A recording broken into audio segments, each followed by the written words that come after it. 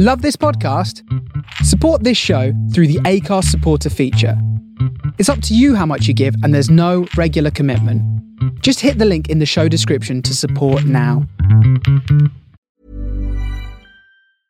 I'm Sandra, and I'm just the professional your small business was looking for. But you didn't hire me because you didn't use LinkedIn Jobs. LinkedIn has professionals you can't find anywhere else, including those who aren't actively looking for a new job, but might be open to the perfect role, like me.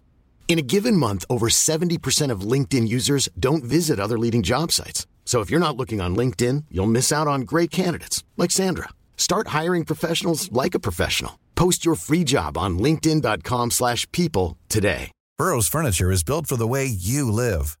From ensuring easy assembly and disassembly to honoring highly requested new colors for their award-winning seating, they always have their customers in mind. Their modular seating is made out of durable materials to last and grow with you. And with Burrow, you always get fast, free shipping.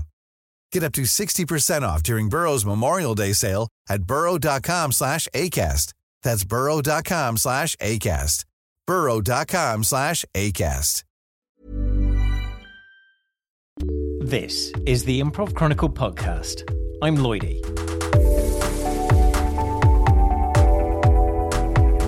What I think is important is consistency and agreeing to the existence of an idea. And object work is fantastic for that. It's Tuesday, 1st of December, 2020. Object work. Is it just a necessary evil? Or is the creation and continuity of imaginary objects in a scene vital? When I announced that object work was the next topic we were covering on the Improv Chronicle, I had an email within a day from someone who's been on the podcast before and who's incredibly passionate about object and environment work. I had a sense he might message me, so we arranged a chat ASAP. Hi, I'm David Raitt. I am an improviser and an instructor in Oakville, Ontario, Canada, home to the Oakville Improv Theatre Company. And I specialize in object work and environment exercises through my website, theimprovillusionist.com.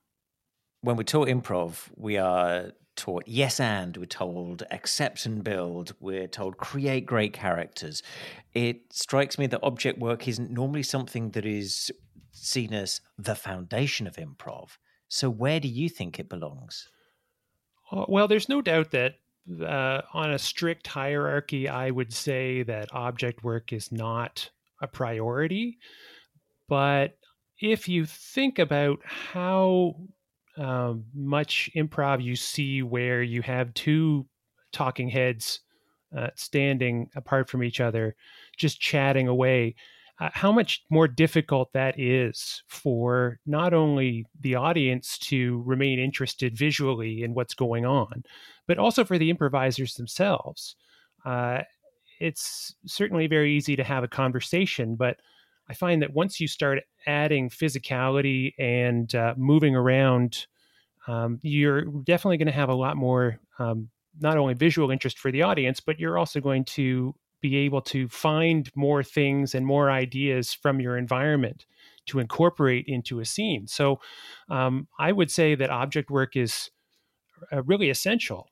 I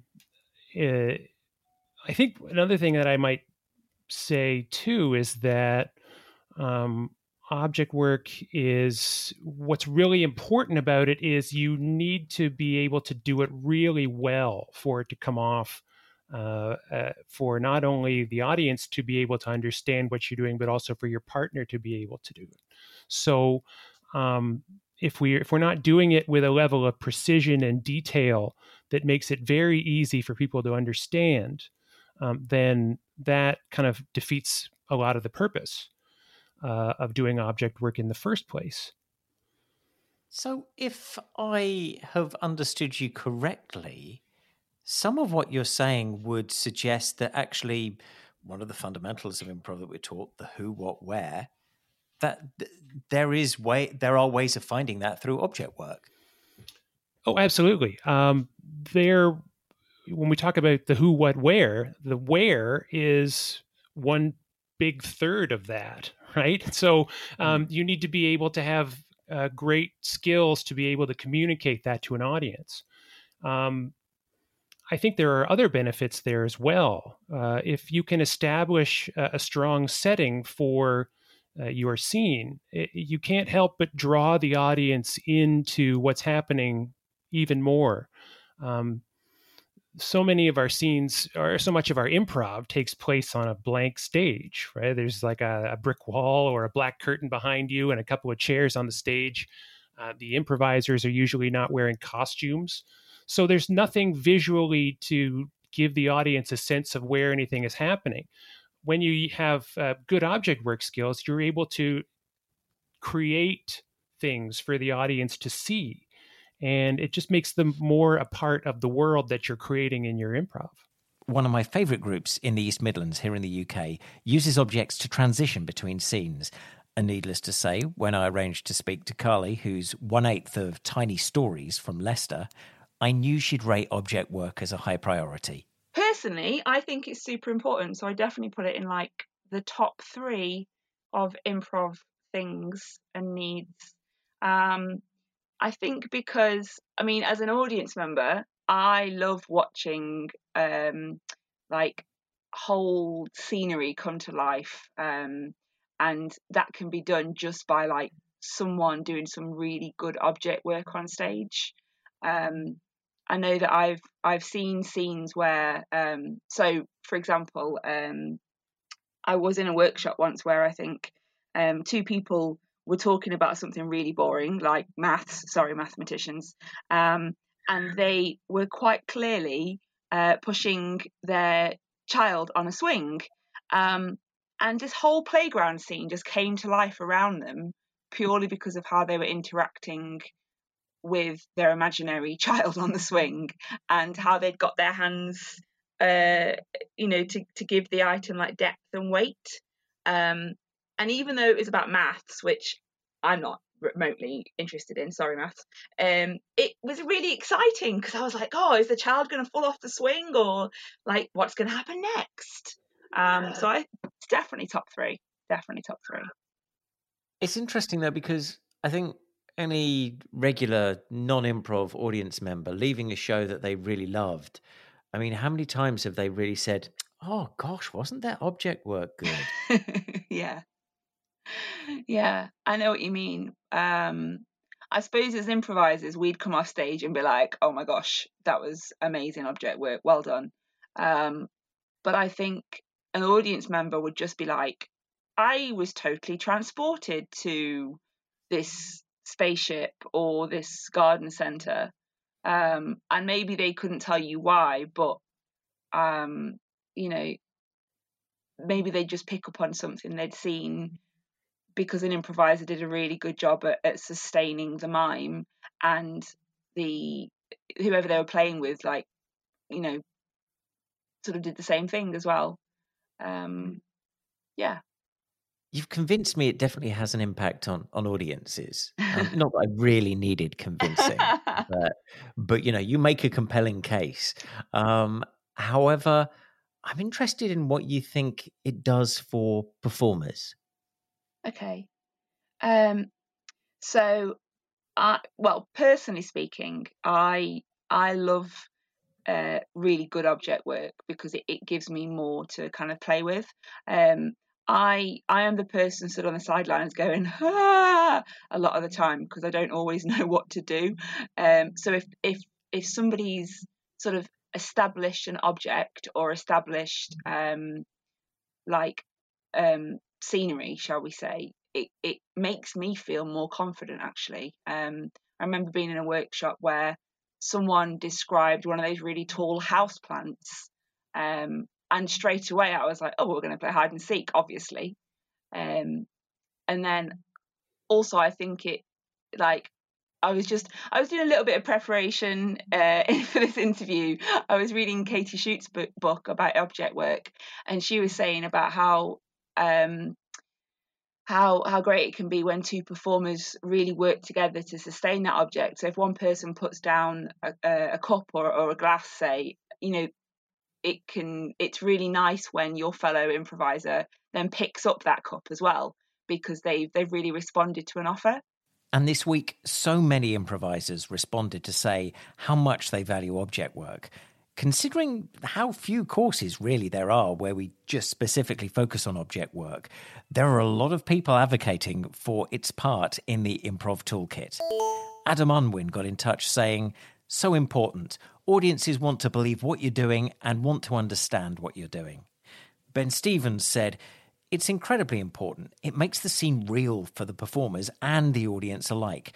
I've done scenes where my character might be, say, holding a glass of wine, and when the scene ended, I found myself setting the imaginary glass of wine down on an imaginary table before leaving the stage because it had become so real to me." Monika Ozdatska says, "Very important for actors and the audience. Good object work is mesmerizing. It makes us and them see the world, and it gives a focus and intentions to behavior, not only the words." Jay Suko got in touch saying, "We don't need props because we have unlimited objects." I love that phrase. Objects are other characters in the scene, and we can use them to show our emotional states as well. Sean Lothian said, "Object work's position in the hierarchy of improv skills is right up there."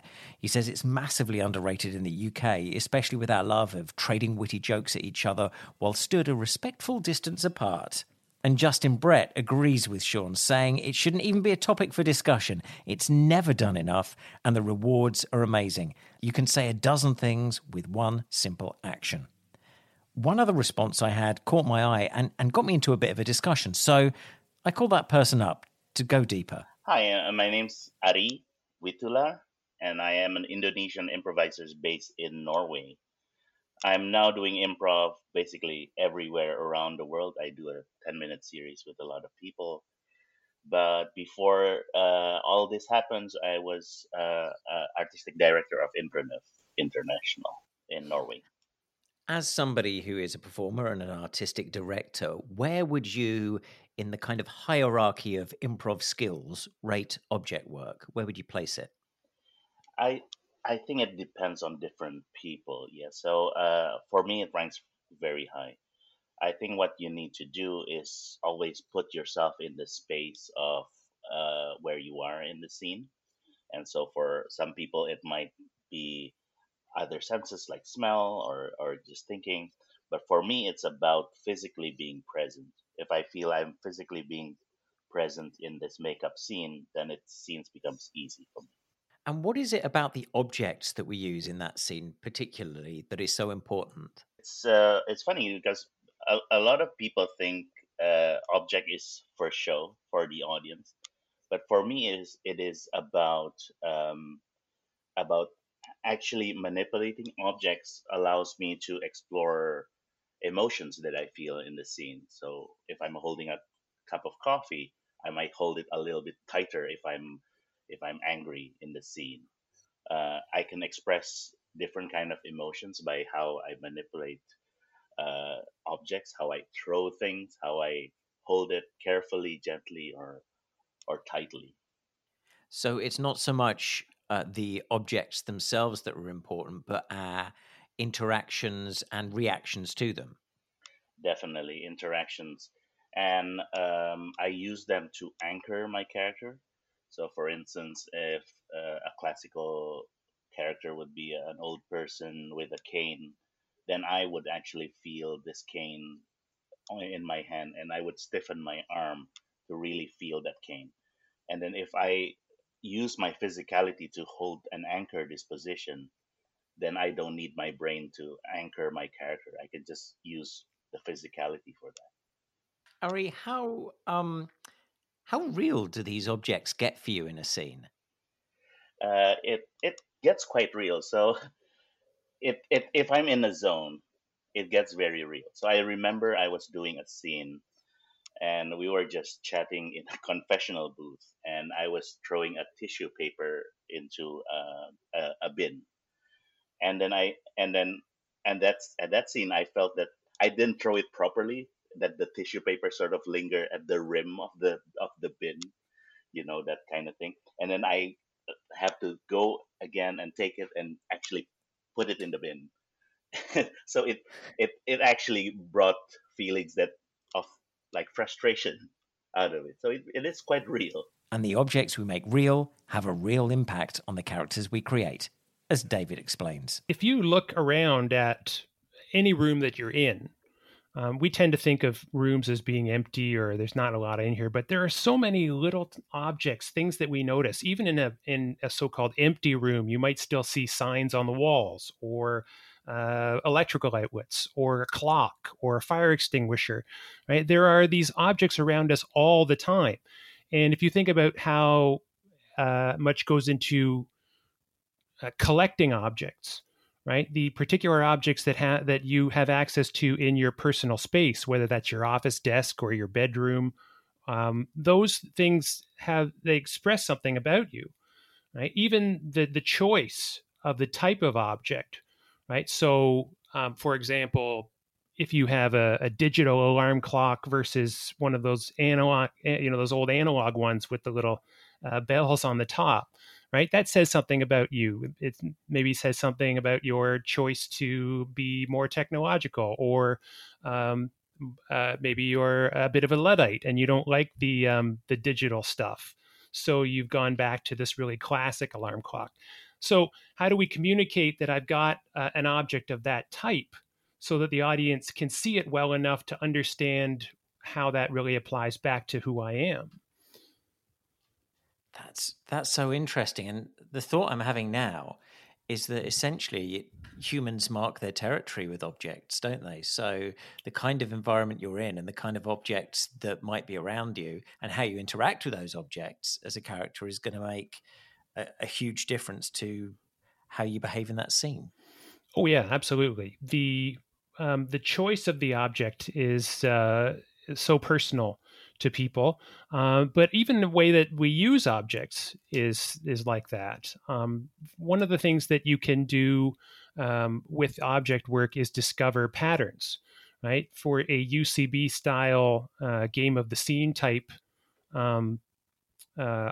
scene work, you can discover things in the way that characters use objects, either consistently or inconsistently, right?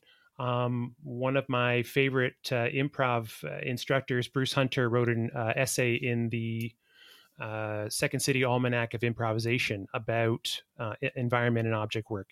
And in that article, he talks about a can opener. And so you could have a scene where there's a can opener, people are using it, and no one in the scene knows how to use it properly.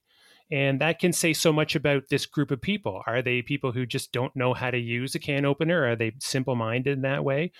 Is there a problem with the can opener that they refuse to fix because for whatever reason? Are they unable to pay for a new one, or they're just lazy? And then what happens if someone else comes into the scene and is able to use the can opener successfully after all the others didn't? What's different about that character, and how does that create a conflict or a relationship change between that actor and the other people in the scene?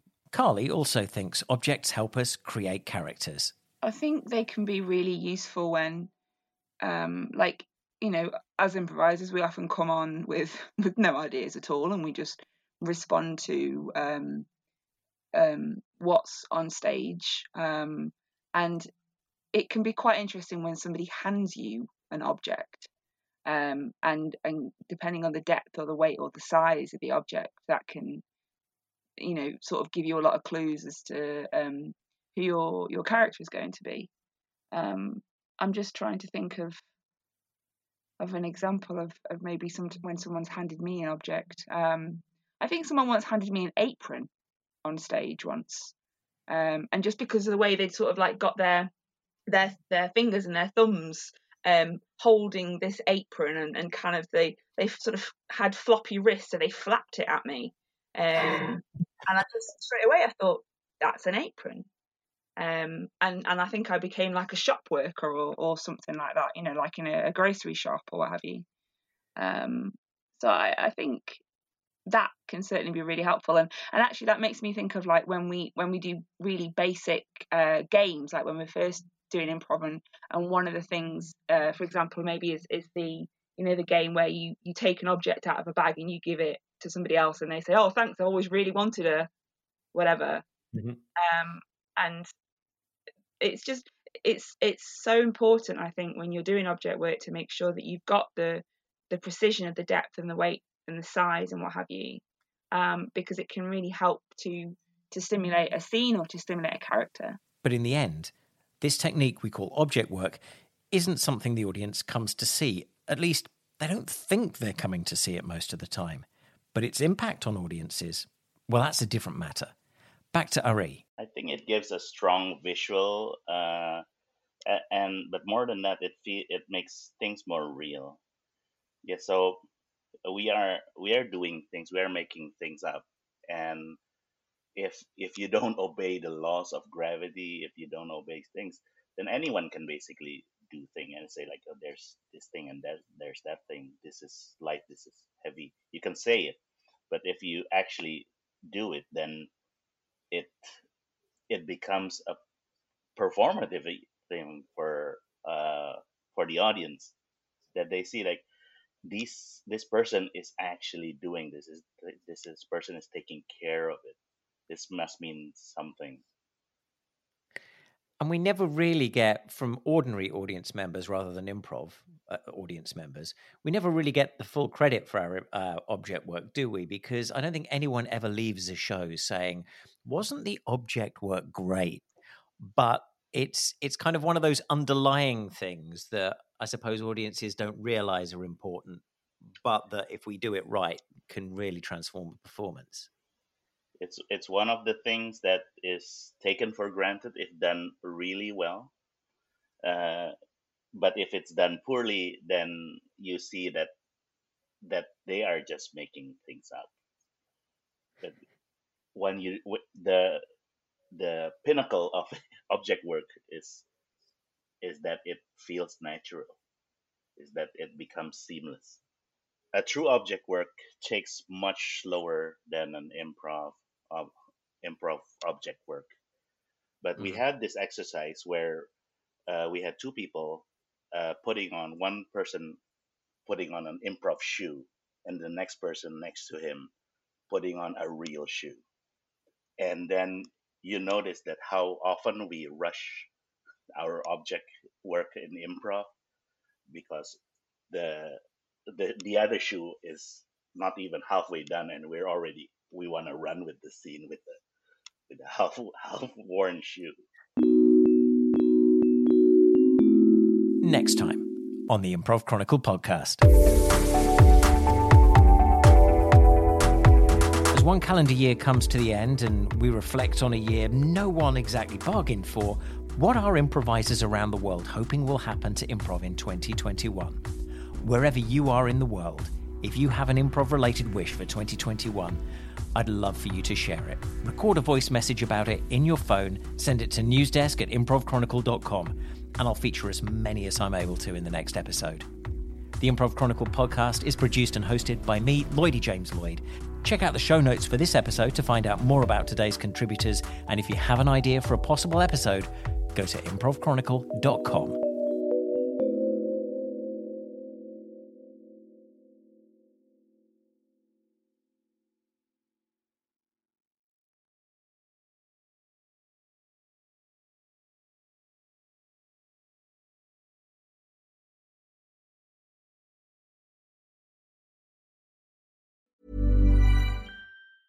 Mom deserves the best, and there's no better place to shop for Mother's Day than Whole Foods Market. They're your destination for unbeatable savings, from premium gifts to show-stopping flowers and irresistible desserts. Start by saving 33% with Prime on all body care and candles. Then get a 15-stem bunch of tulips for just $9.99 each with Prime. Round out Mom's menu with festive rosé, irresistible berry chantilly cake, and more special treats. Come celebrate Mother's Day at Whole Foods Market. Even on a budget, quality is non-negotiable. That's why Quince is the place to score high-end essentials at 50 to 80% less than similar brands. Get your hands on buttery soft cashmere sweaters from just $60, Italian leather jackets, and so much more. And the best part about Quince, they exclusively partner with factories committed to safe, ethical, and responsible manufacturing. Elevate your style without the elevated price tag with Quince. Go to quince.com/upgrade for free shipping and 365-day returns. Even when we're on a budget, we still deserve nice things.